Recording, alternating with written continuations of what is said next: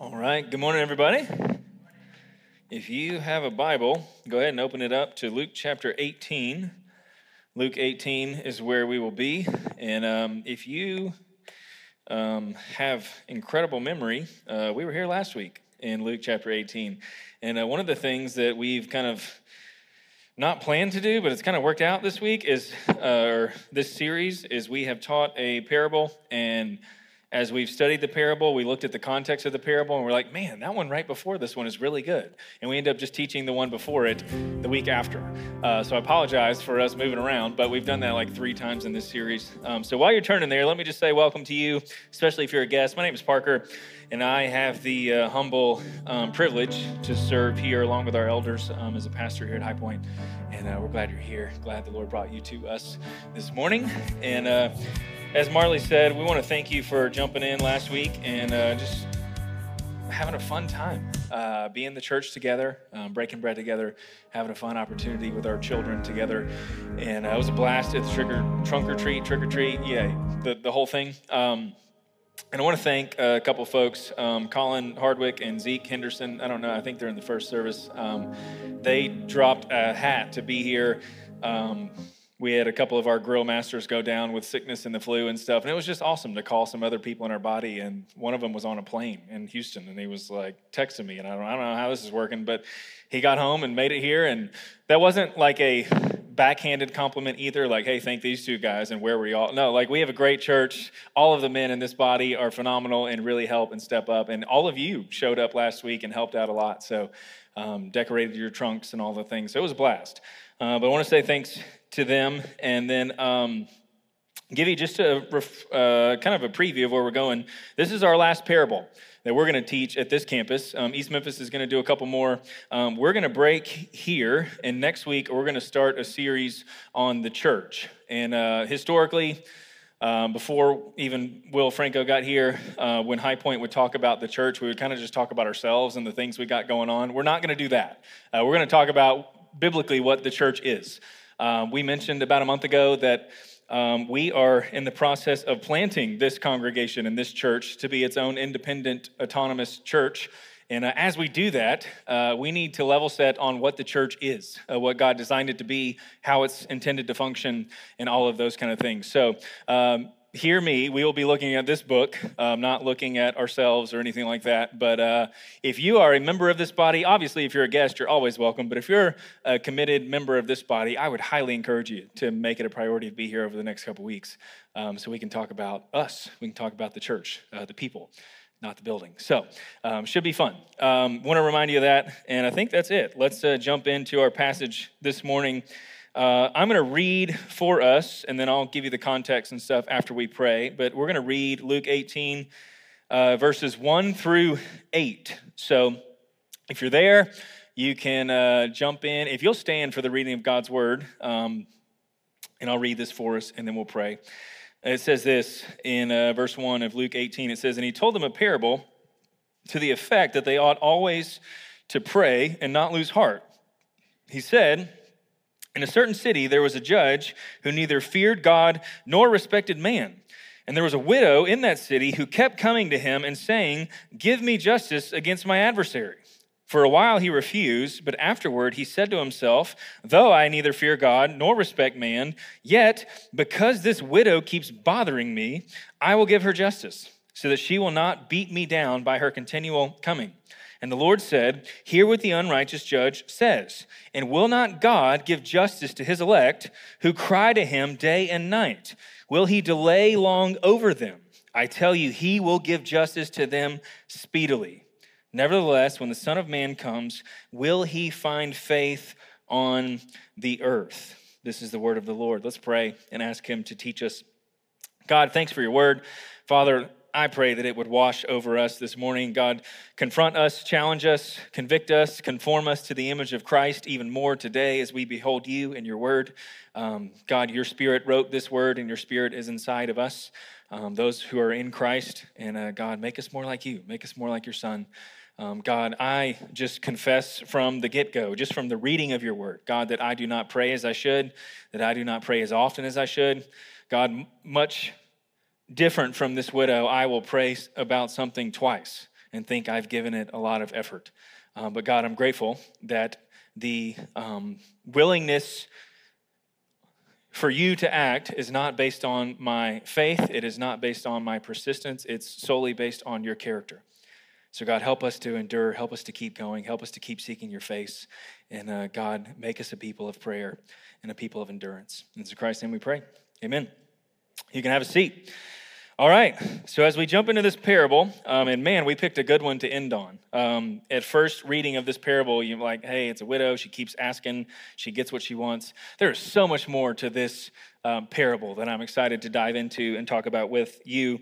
But we need to know the context of the parable as we dive into it, because if you look at chapter 18, verse 1, it begins with the word and I don't think that's an accident. In fact, I would argue that this is one of those moments where the chapter breaks and the verse numbers and those kind of things can almost lead us astray a little bit. And if you're unaware, when Luke wrote this letter, when Paul wrote his letters, he did not write the number 1 and then what he wanted to say and then the number 2. He did not write in verse numbers or chapter breaks or divisions or headings.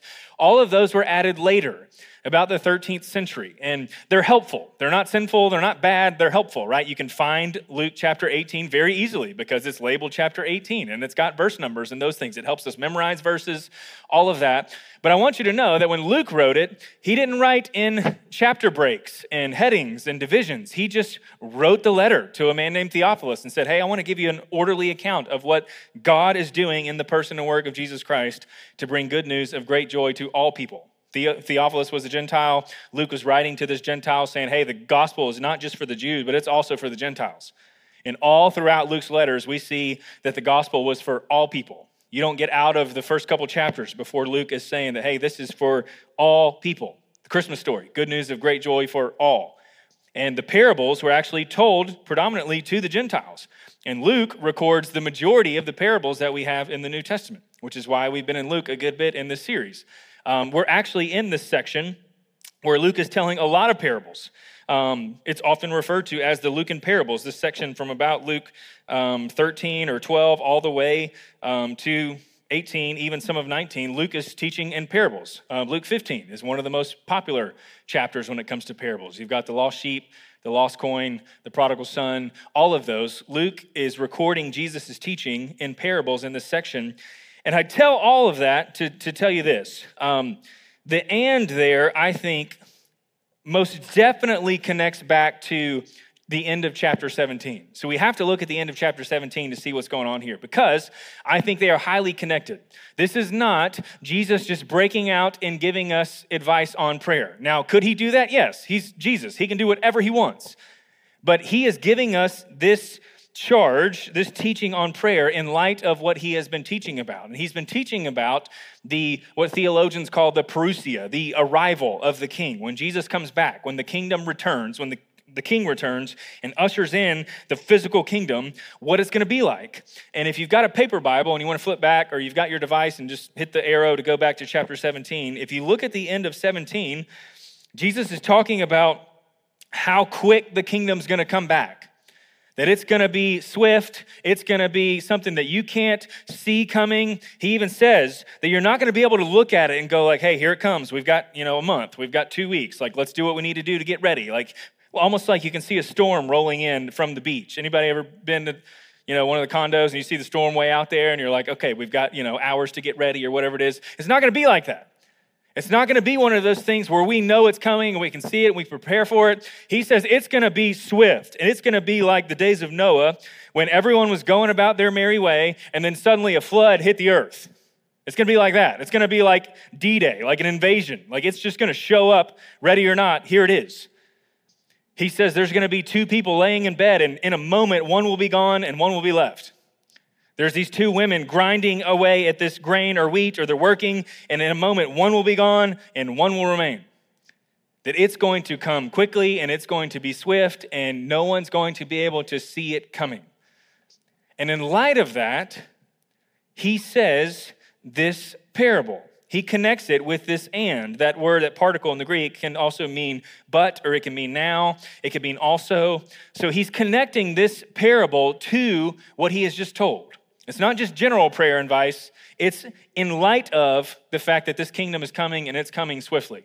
So let's look at what he says in verse 18. It says this, in verse 1 of chapter 18. It says, he told them a parable to the effect that they ought always to pray and not lose heart. Now, if you notice in that verse, what's so fascinating about verse 1 is Jesus gives us, or Luke writes and gives us the reason or the purpose or the summary of the parable. Here's what you're supposed to take away from the parable. He gives it to us. Oftentimes, when Jesus teaches in parables, we don't get the purpose or the meaning of it until after.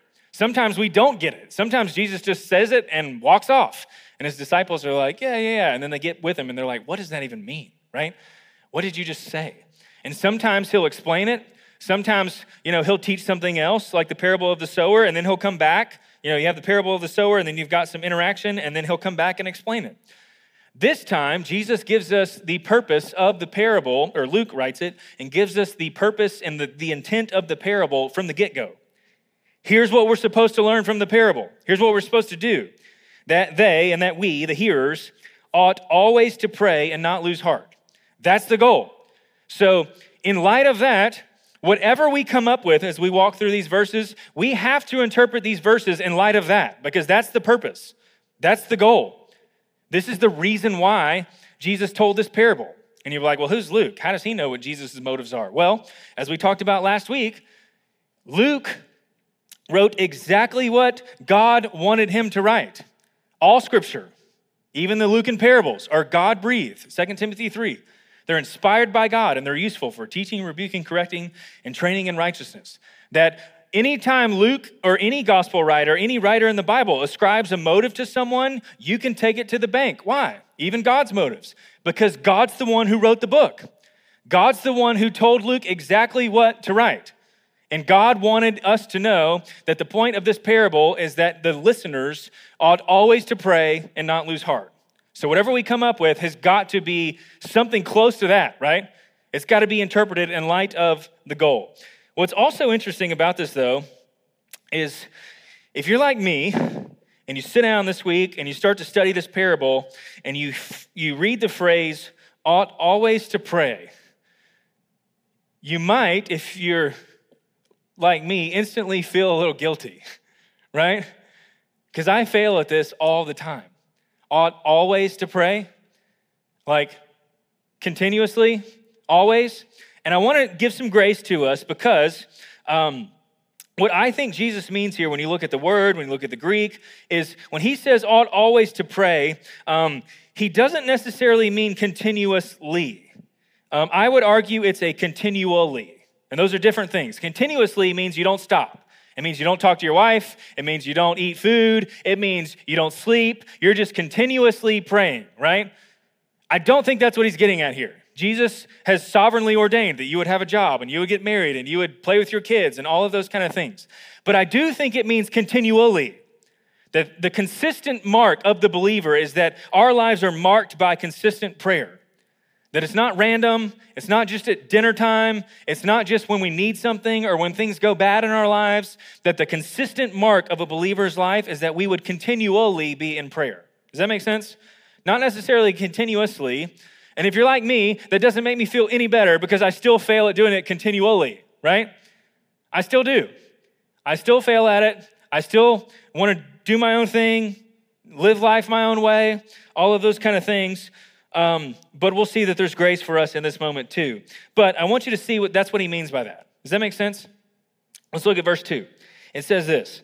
Here's the parable. So we got the purpose that we ought always to pray, that we would continually be a people of prayer, and that we would not lose heart and not give up. That Greek word also means not be discouraged, not give up. He says this. Now here's the parable starting in verse 2. He said, in a certain city, there was a judge who neither feared God nor respected man. So you've got this person in office who doesn't fear God and he doesn't fear man. And some of you are like, how does someone like that get elected, right? Take it by faith. People get elected who don't fear God and don't respect man. That was meant to be a joke because it happens all the time. And it's always going to happen. And we can laugh at that, but here's why. As Solomon says, there's nothing new under the sun. That we live in a world today, and by the world, I mean the world in general. We want the blessings of God's kingdom. We want the peace of God's kingdom. We want the joy of God's kingdom, but we don't want the king. We don't want God. It was Israel's problem, and it's our problem. There is nothing new under the sun. Here we are again, wanting the peace that comes, that the Bible describes, the joy that the Bible describes, the freedom that the Bible describes, but we don't want the king. And it's the same thing that Israel went through back in the Old Testament. In fact, the darkest books of the Bible are when Israel was doing their own thing. They were trying to be their own king, be their own God. They said, no, God, we don't even want you to pick a king. Well, even before that, in the book of Judges, the prominent verse in the book of Judges, or the prominent phrase, is everyone did what was right in their own eyes. Humanity doing what they thought was right, being their own king, being their own judge, choosing their own adventure, doing their own thing. And the book of Judges is the most X-rated book in all of the Bible. And you've got man, finite humans, doing what they think is right in the moment. And then that doesn't work out, and they say, hey, we need a king. And God says, well, I'll give you a king. They're like, no. Like, we want, the blessings of a kingdom, but we don't want you to pick the king. We'll pick the king. And they pick the tall, handsome, strong Saul. And you see how that works out for them, right? We want all the blessings of God in our world today. We just don't want God to be our king. And it's the same issue that Israel had over and over again. And we can, hate the culture, all those things. I'm not advocating for that. But we're the same way.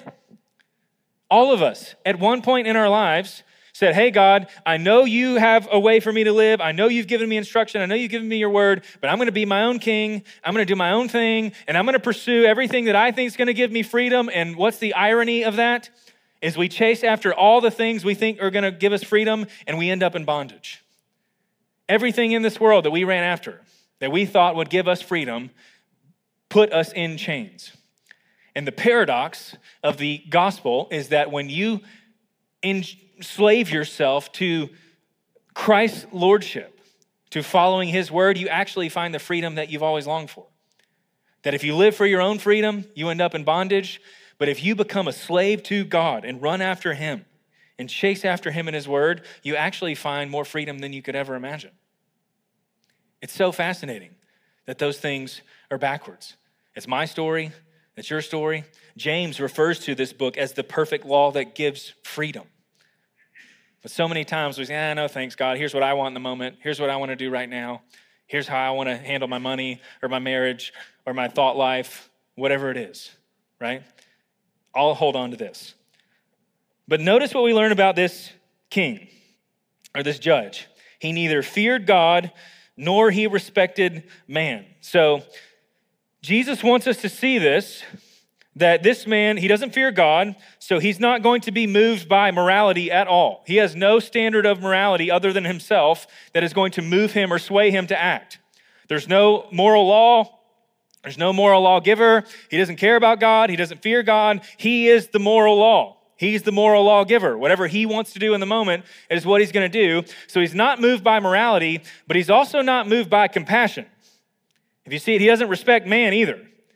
So God's not going to sway him to do anything, and neither is kindness or brokenness or selflessness or compassion towards others. Like, this man is his own standard of compassion, his own standard of morality, his own standard of goodness, nothing swaying him. Only what he wants to do in the moment. Do you see that? There's no higher standard other than his agenda, and there's no love for anyone else to move him to act. So you've got this judge. Remember, this is a made-up story, and Jesus has given us these characters. And then in verse 3, Jesus introduces another character. And there was a widow in that city who kept coming to him and saying, give me justice against my adversary. So you've got this widow, and contrast this widow with this male judge. And if you remember, in the first century, males had all the dignity, all the rights, all of those things, all the freedom, all the ability to do things. This woman shows up, so she's got no leverage as a man, but she's also lost her man because he has died, because she's a widow. So she's got zero leverage.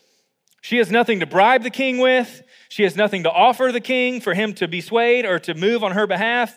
The only thing she's got is her persistence. That's the only thing she brings.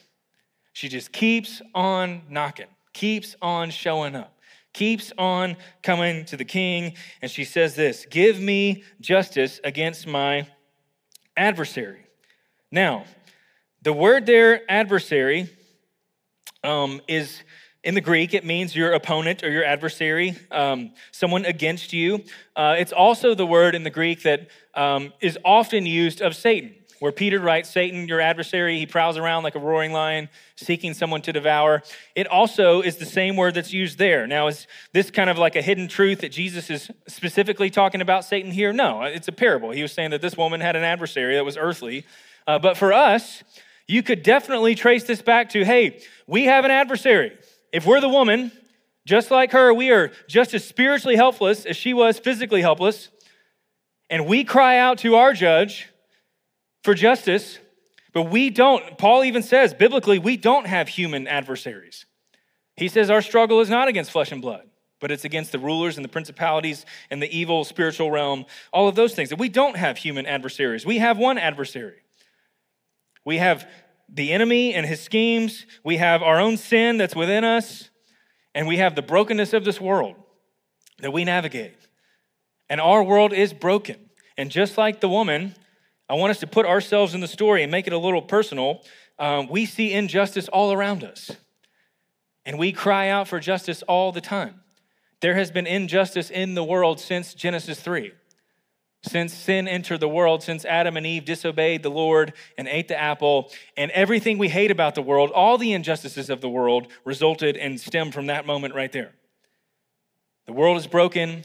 There's injustice, there's hunger, there's hatred, there's violence, there's all the things that we hate about the world. And much like the woman, we cry out to our judge for justice. And I want to talk about that for a minute because it's very nuanced, and we can almost forget just how gracious we really want God to be. And don't hear what I'm not saying, I'll explain. But we need to be pretty careful when we cry out and we say God is not just. Why? Because for God to fully and finally deal with injustice would mean what? God has to deal with me, right? There's a lot of injustice out there, but there's also a lot in here. I've sinned against him. I sin against him daily. I readily sin against my Savior in my thoughts, in my actions, in deed, by my nature, and by choice. I sin against him. And for me to say God is not just, one, would be theologically wrong, as we'll see in just a minute, but two, would be pretty arrogant. For me to cry out and tell God to be just, because that would mean he would have to deal with me. But it's more than that. I'm not trying to tell you that to say that we don't pursue justice, because we do. Scripture calls us to. And we can do that because God is just, as we'll see in just a second. Micah 6, what does he say? What does the Lord require of you? To act justly, to do justice, to seek justice, to love mercy, because we are not just, and to walk humbly, right? Because we deserve God's justice, and in Christ we get his mercy. But as we cry out for justice, I do want you to know it. So it doesn't mean we stop asking God for justice. It doesn't mean that we quit. It doesn't mean we have to keep our mouths shut because we're sinners too and those kind of things. No, we cry out for it. We long for it, but we do it humbly. And we do it begging God for mercy. And we have to realize too, as Isaiah says, that God's ways are so much higher than our ways. His thoughts are so much higher than our thoughts. Isaiah 55 says, as the heavens are higher than the earth, so are God's ways higher than our ways and his thoughts higher than our thoughts. That when we think in minutes, God thinks in millennium, right? Like he thinks in thousands of years, where when we think of minutes. God is working all things, not just my things, not just my circumstances. God works all things, not just the good things. He's working all things for my good and for the good of those who love him and are called according to his purposes. That God's working it all. But so many times we can stop asking for God to be just. We can stop asking for him to do things on our behalf. Remember, the purpose of this is to not give up and to not quit asking. But we need to be careful. We need to approach it humbly because God is just. And God, in his infinite wisdom, he will answer prayers as he sees fit. And God does not answer our prayers according to our watches or our will. He answers it according to his wisdom and his will. And God's sovereign and he's just. And on the one hand, we long for justice, but on the other hand, we remember that God is merciful and gracious and that we're deserving of his justice. Does that make sense? But I want to be clear. God hears all prayers. God hears every prayer, and God answers every prayer. He does. It's just that often we feel like we don't get the answer that we are wanting. And I want to tell you, that's a legitimate concern. That's a legitimate fear. I don't want you to feel bad for calling out for justice, for going to the Lord, for the cancer to go away, or for this mental illness to subside, or for the marriage to get fixed, or whatever it is. No, God calls us to run to him, right? Cast all your cares on him. Why? Because he cares for you. He longs for us to do that. He welcomes he's infinitely sovereign and powerful and working all things, but he's also deeply personal and intimately wants you to bring those cares to him. And not be anxious for anything, but by prayer, with everything, let your request be made known to God. All that anxiety that wants to come out, I love the passiveness of that sentence. Let it come out and keep pushing it up to him. And he says, I'll give you my peace. He longs for us to come to him. But we often don't get the answer that we are wanting. And some of that is because my view of God's justice is often in line with my circumstances, isn't it? It often is. That my view on whether God is just or not is totally dependent on my circumstances, right? When I'm in a bad season, I think God's unjust. When I'm in a good season, I think God is just, and I am solely focused on myself. And both of those are wrong. God is always just. It is his character. It's his nature. God can never not be just. Everything he does is just. But we have to remember our time is different than God's. God can work all things for our good, not our circumstantial good, but our ultimate good, which is to know him and be conformed to the image of his son. And we can get upset so quickly. And like I prayed earlier, we can pray about something a couple times and we can get discouraged. But we keep seeking, we keep praying according to this parable. But I want to caution us too, we have to be okay with God's character and his nature and his goodness, even if he tells us no. It doesn't mean we stop seeking his face. It doesn't mean we lose heart and give up. But we have to approach him and understand that God is infinitely wise, and sometimes he grants justice when we ask for it. Sometimes he waits. Sometimes he says, hey, that's going to get paid when I return. But I want to be clear. No single act of injustice will ever go unpunished.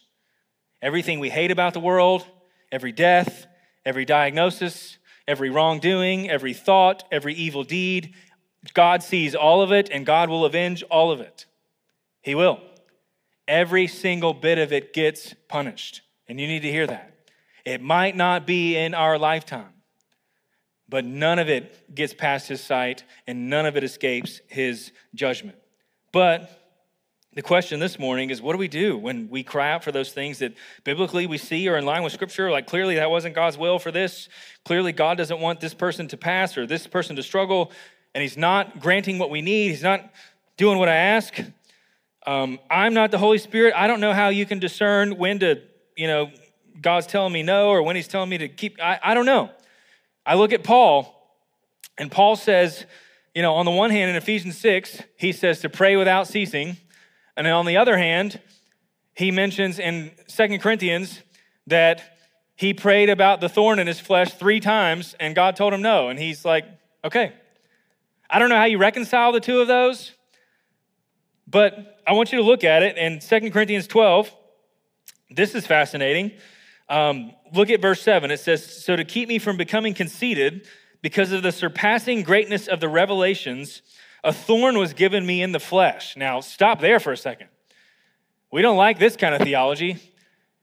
Paul's an apostle. The Holy Spirit's given him revelations. He's writing scripture. He's sending letters. He's obviously, gaining popularity and getting famous. And Paul says, so God wanting to humble me and keep me dependent on him gave me suffering.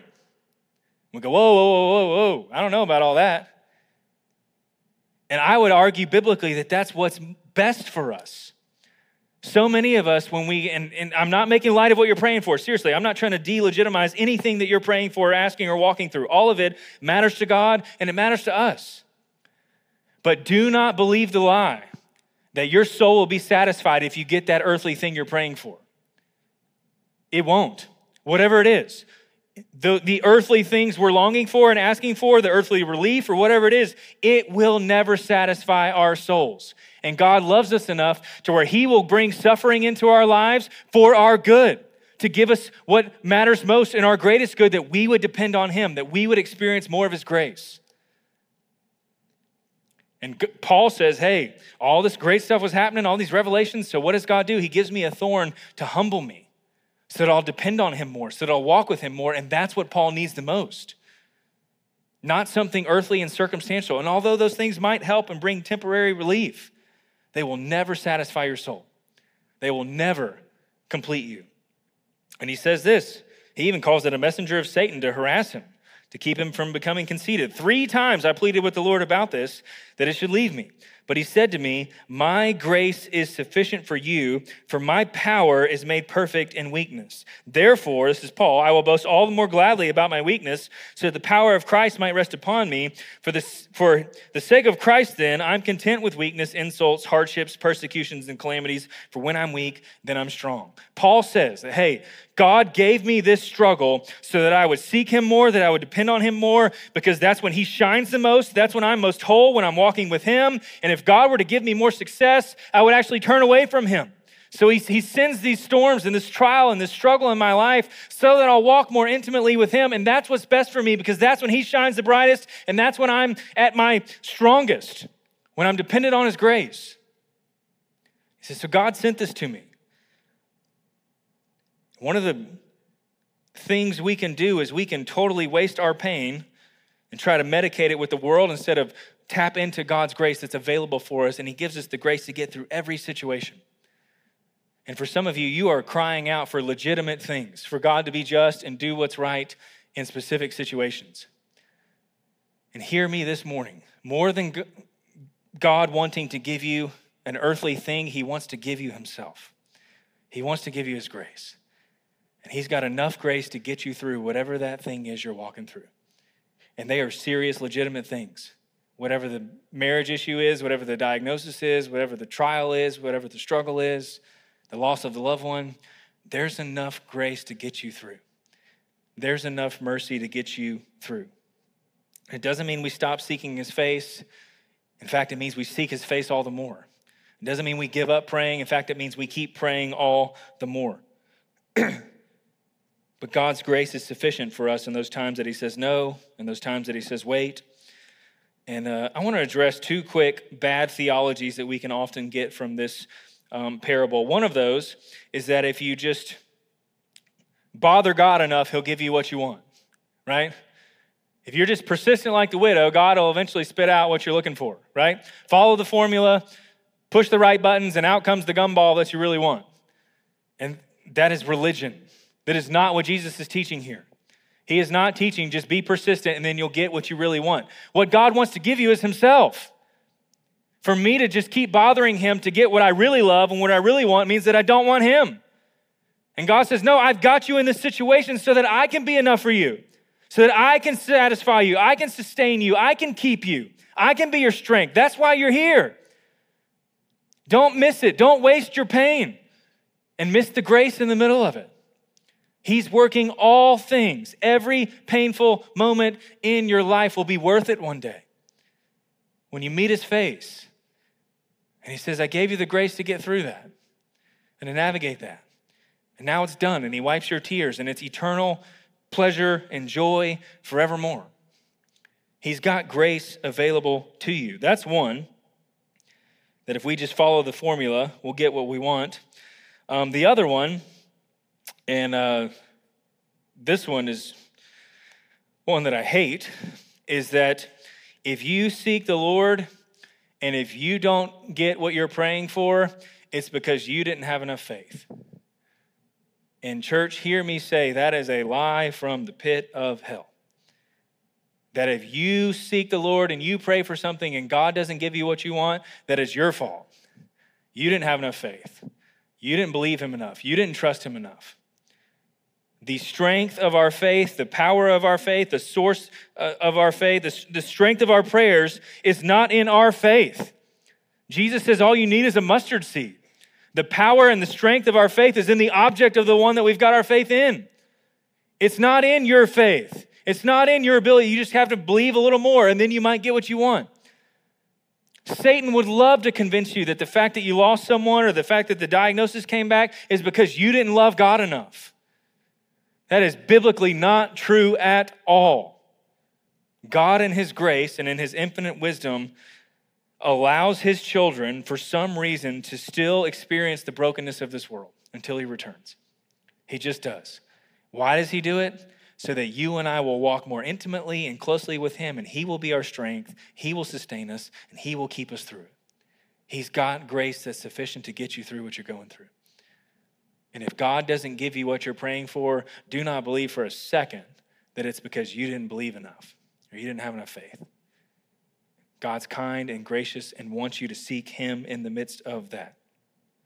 A couple of crazy examples of this is if you look at Hebrews 11, and we won't read the whole thing, it's the hall of faith.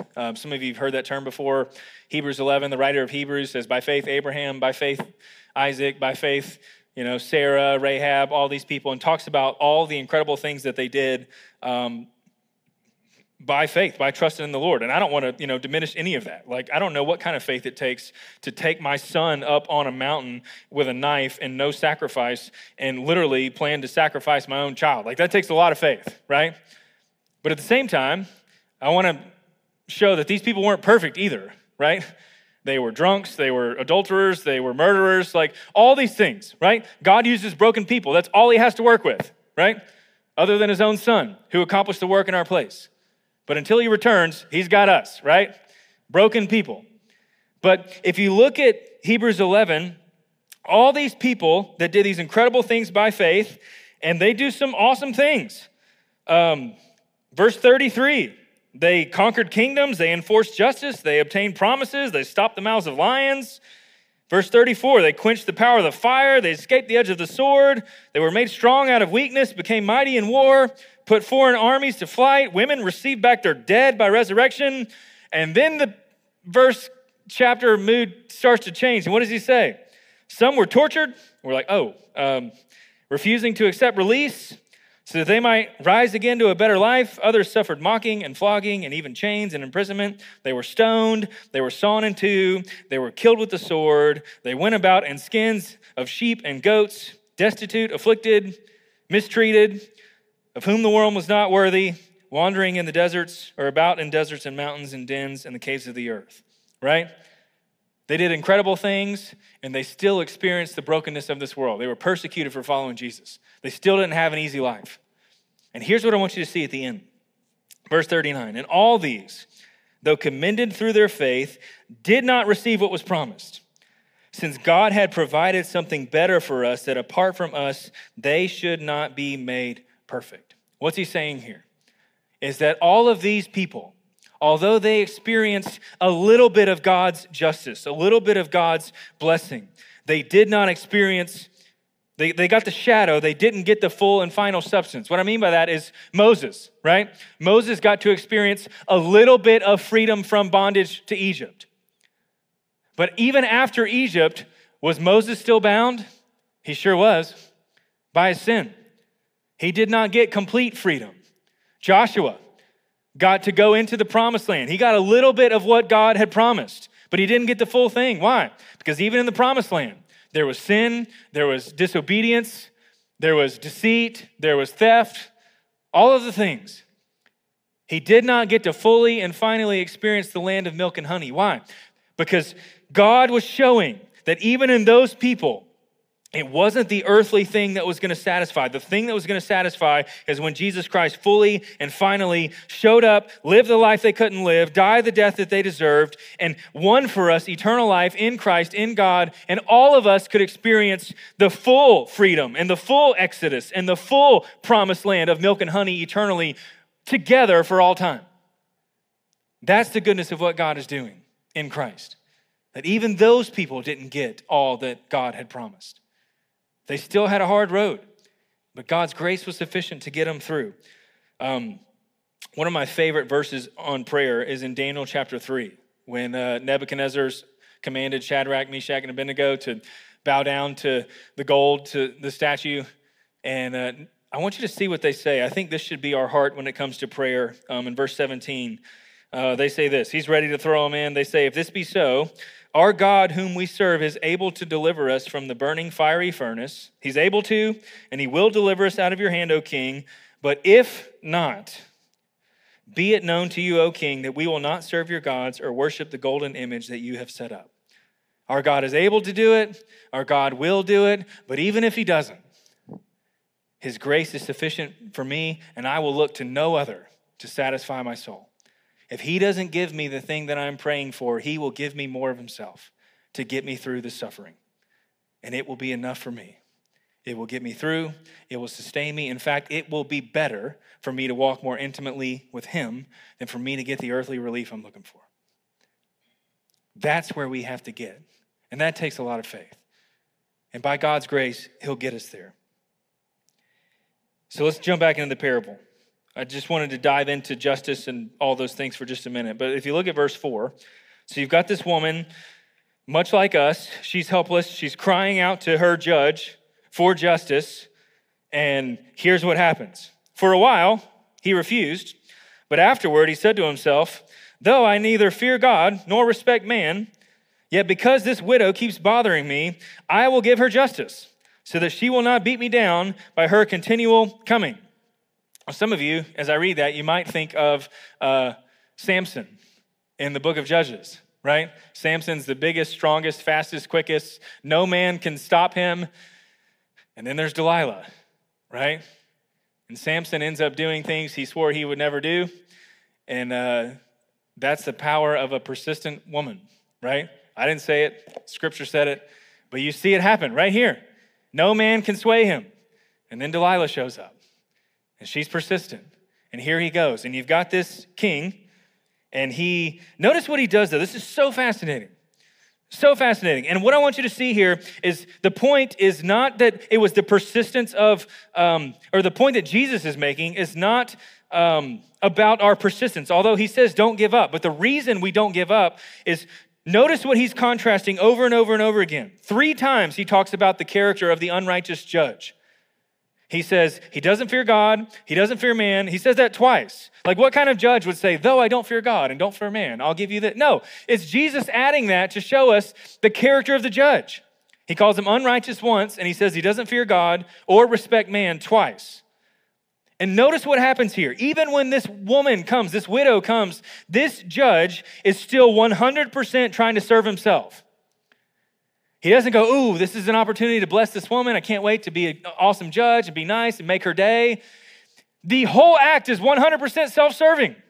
It's get this woman out of here. Stop bothering me. Leave me alone. It's get her away from me. It is still serving self. Get her out of here. She's bothered me enough. I'll give her what she wants. Not because I want to bless her. Not because I want to help her. Not because I want to be good to her. Because I want relief from her. Right? He is still serving self. And he gives her the justice that she's looking for. And look at what Jesus says. He says, hear what the unrighteous judge says. Listen to what he just said. And then he says this in verse 7, and will God not give justice to his elect who cry to him day and night? Will he delay long over them? The thing he's been comparing the whole time is the character of the 2 judges. This is what he's getting after. And the word elect there, will God not give justice to his elect? The word elect there means chosen. Now, the point of this morning is not to get into a debate on, God's sovereignty and election and those kind of things. It's another sermon for another day, and we'll gladly jump into that. But it means God's chosen people, his children. And whether you think you chose him or he chose you is beside the point this morning, but it's God's children. And we can dance around that word, but I don't want us to avoid it this morning because I think that's the strength of the passage. That's the thrust. It's the main point. Unlike this king who has no fear of God, right? No moral obligation, no compassion towards others. He does not know this woman, who does not care about this woman. He does not care about God, which means he doesn't give a rip about what's true, what's right, what's pure. Unlike that judge, the point of this parable is we have a judge who loves you. He desperately loves you. So much so that Jesus appeals to the fact that he chose you before the foundation of the world. If this scum of a judge who doesn't care about this woman will be kind to her and give her what she's asking, how much more will a God who chose you before the foundation of the world and lived for you and died for you and shed his blood to purchase you, how much more does he long for you to seek his face in prayer and to run after him? And how much more does he long to give you what you're asking for and to give good gifts to his children? Ephesians 1, look at what Christ has done for us. Blessed be the God and Father of our Lord Jesus Christ. He's blessed us in Christ with every spiritual blessing in the heavenly places, even as he chose us in him before the foundation of the world, that we should be holy and blameless before him. He predestined us for adoption to himself as sons through Jesus Christ, according to the purpose of his will, to the praise of his glorious grace, with which he has blessed us in the beloved. In him we have redemption through his blood, the forgiveness of our trespasses, according to the riches of his grace, which he lavished upon us in all wisdom and insight, making known to us the mystery of his will, according to his purpose, which he set forth in Christ as a plan for the fullness of time, to unite all things in him, things in heaven and things on earth. That's the God who longs for you to pray for him, pray to him, seek his face. The one who chose you, predestined you, sanctified you, made you holy, redeemed you, forgave you, adopted you. He's longing for you to come. That's the judge that we pray to. He longs for you to bring your cares to him because he cares for you. And if a sorry judge will act that way, do you think a holy God will not act on behalf of those he chose before the foundation of the world and lived for and died for? You better believe he will.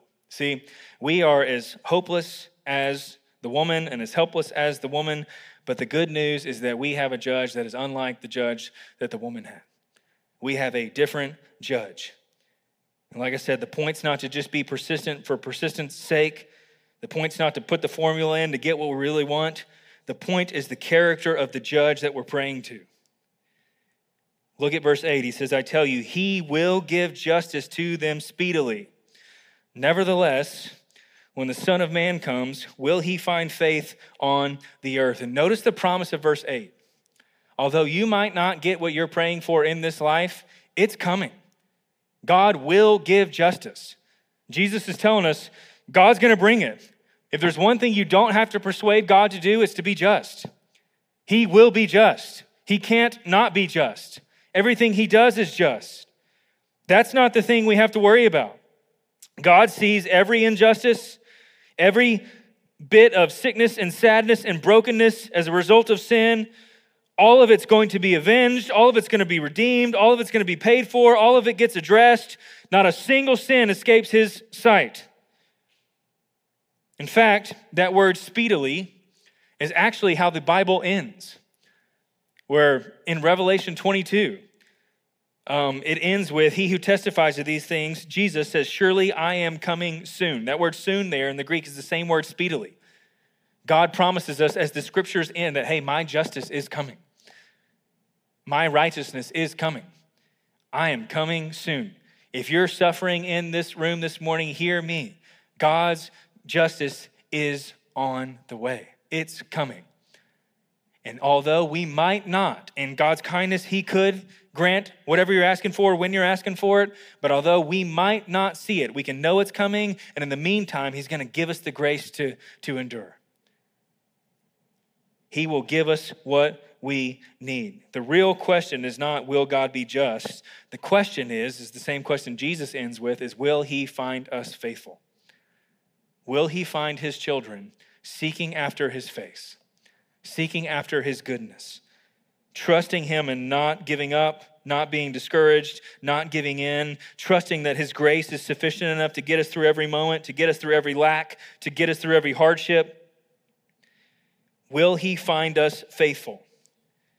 Will he find us holding on to the gospel, obeying the gospel, trusting in the gospel? If you look at church history, who's been more faithful? God to his people or his people to his word? God is assuring us he will be just. He is. He can't not be. The question this morning is, will we be faithful to keep running after him, to hold on, to keep trusting in his grace, to keep trusting in his goodness, to keep seeking his face? He told this parable so that we would keep praying, that we ought always to pray and not lose heart. Justice is on the way, and he's got grace for you in the meantime, so keep running after him, church. He will make all things right. He's promised he will do that. But will we keep holding on to his word and holding fast to it until then? Because the goodness of the gospel is God is infinitely better than this earthly judge. We're infinitely worse off than this woman. And I would argue that more urgently than God needing to do what's just out there and God dealing with that injustice is more urgent than that, is we need God to deal with the injustice in here.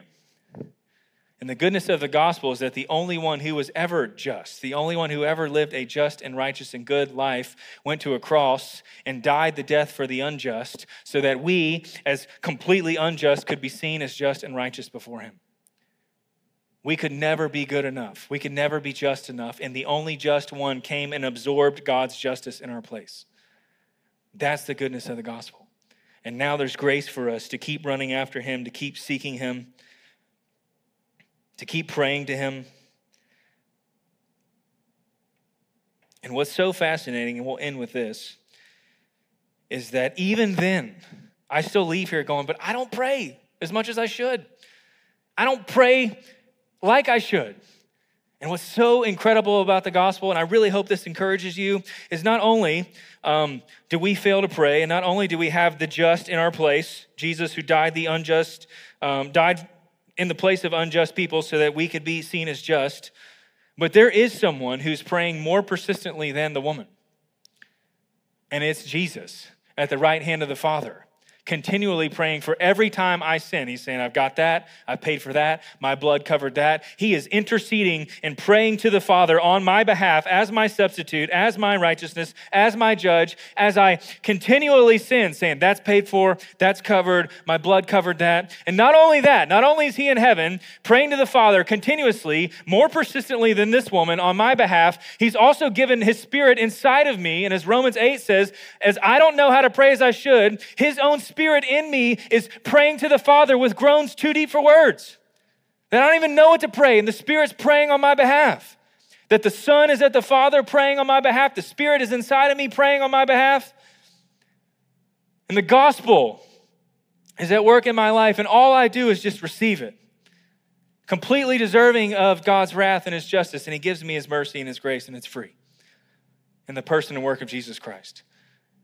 And as the Spirit's interceding for me with groanings too deep for words, and the Son's interceding for me, what he is asking is, will I be faithful? Will you be faithful to keep running after his face? To keep being dependent on his grace? He has grace for every need in your life. So church,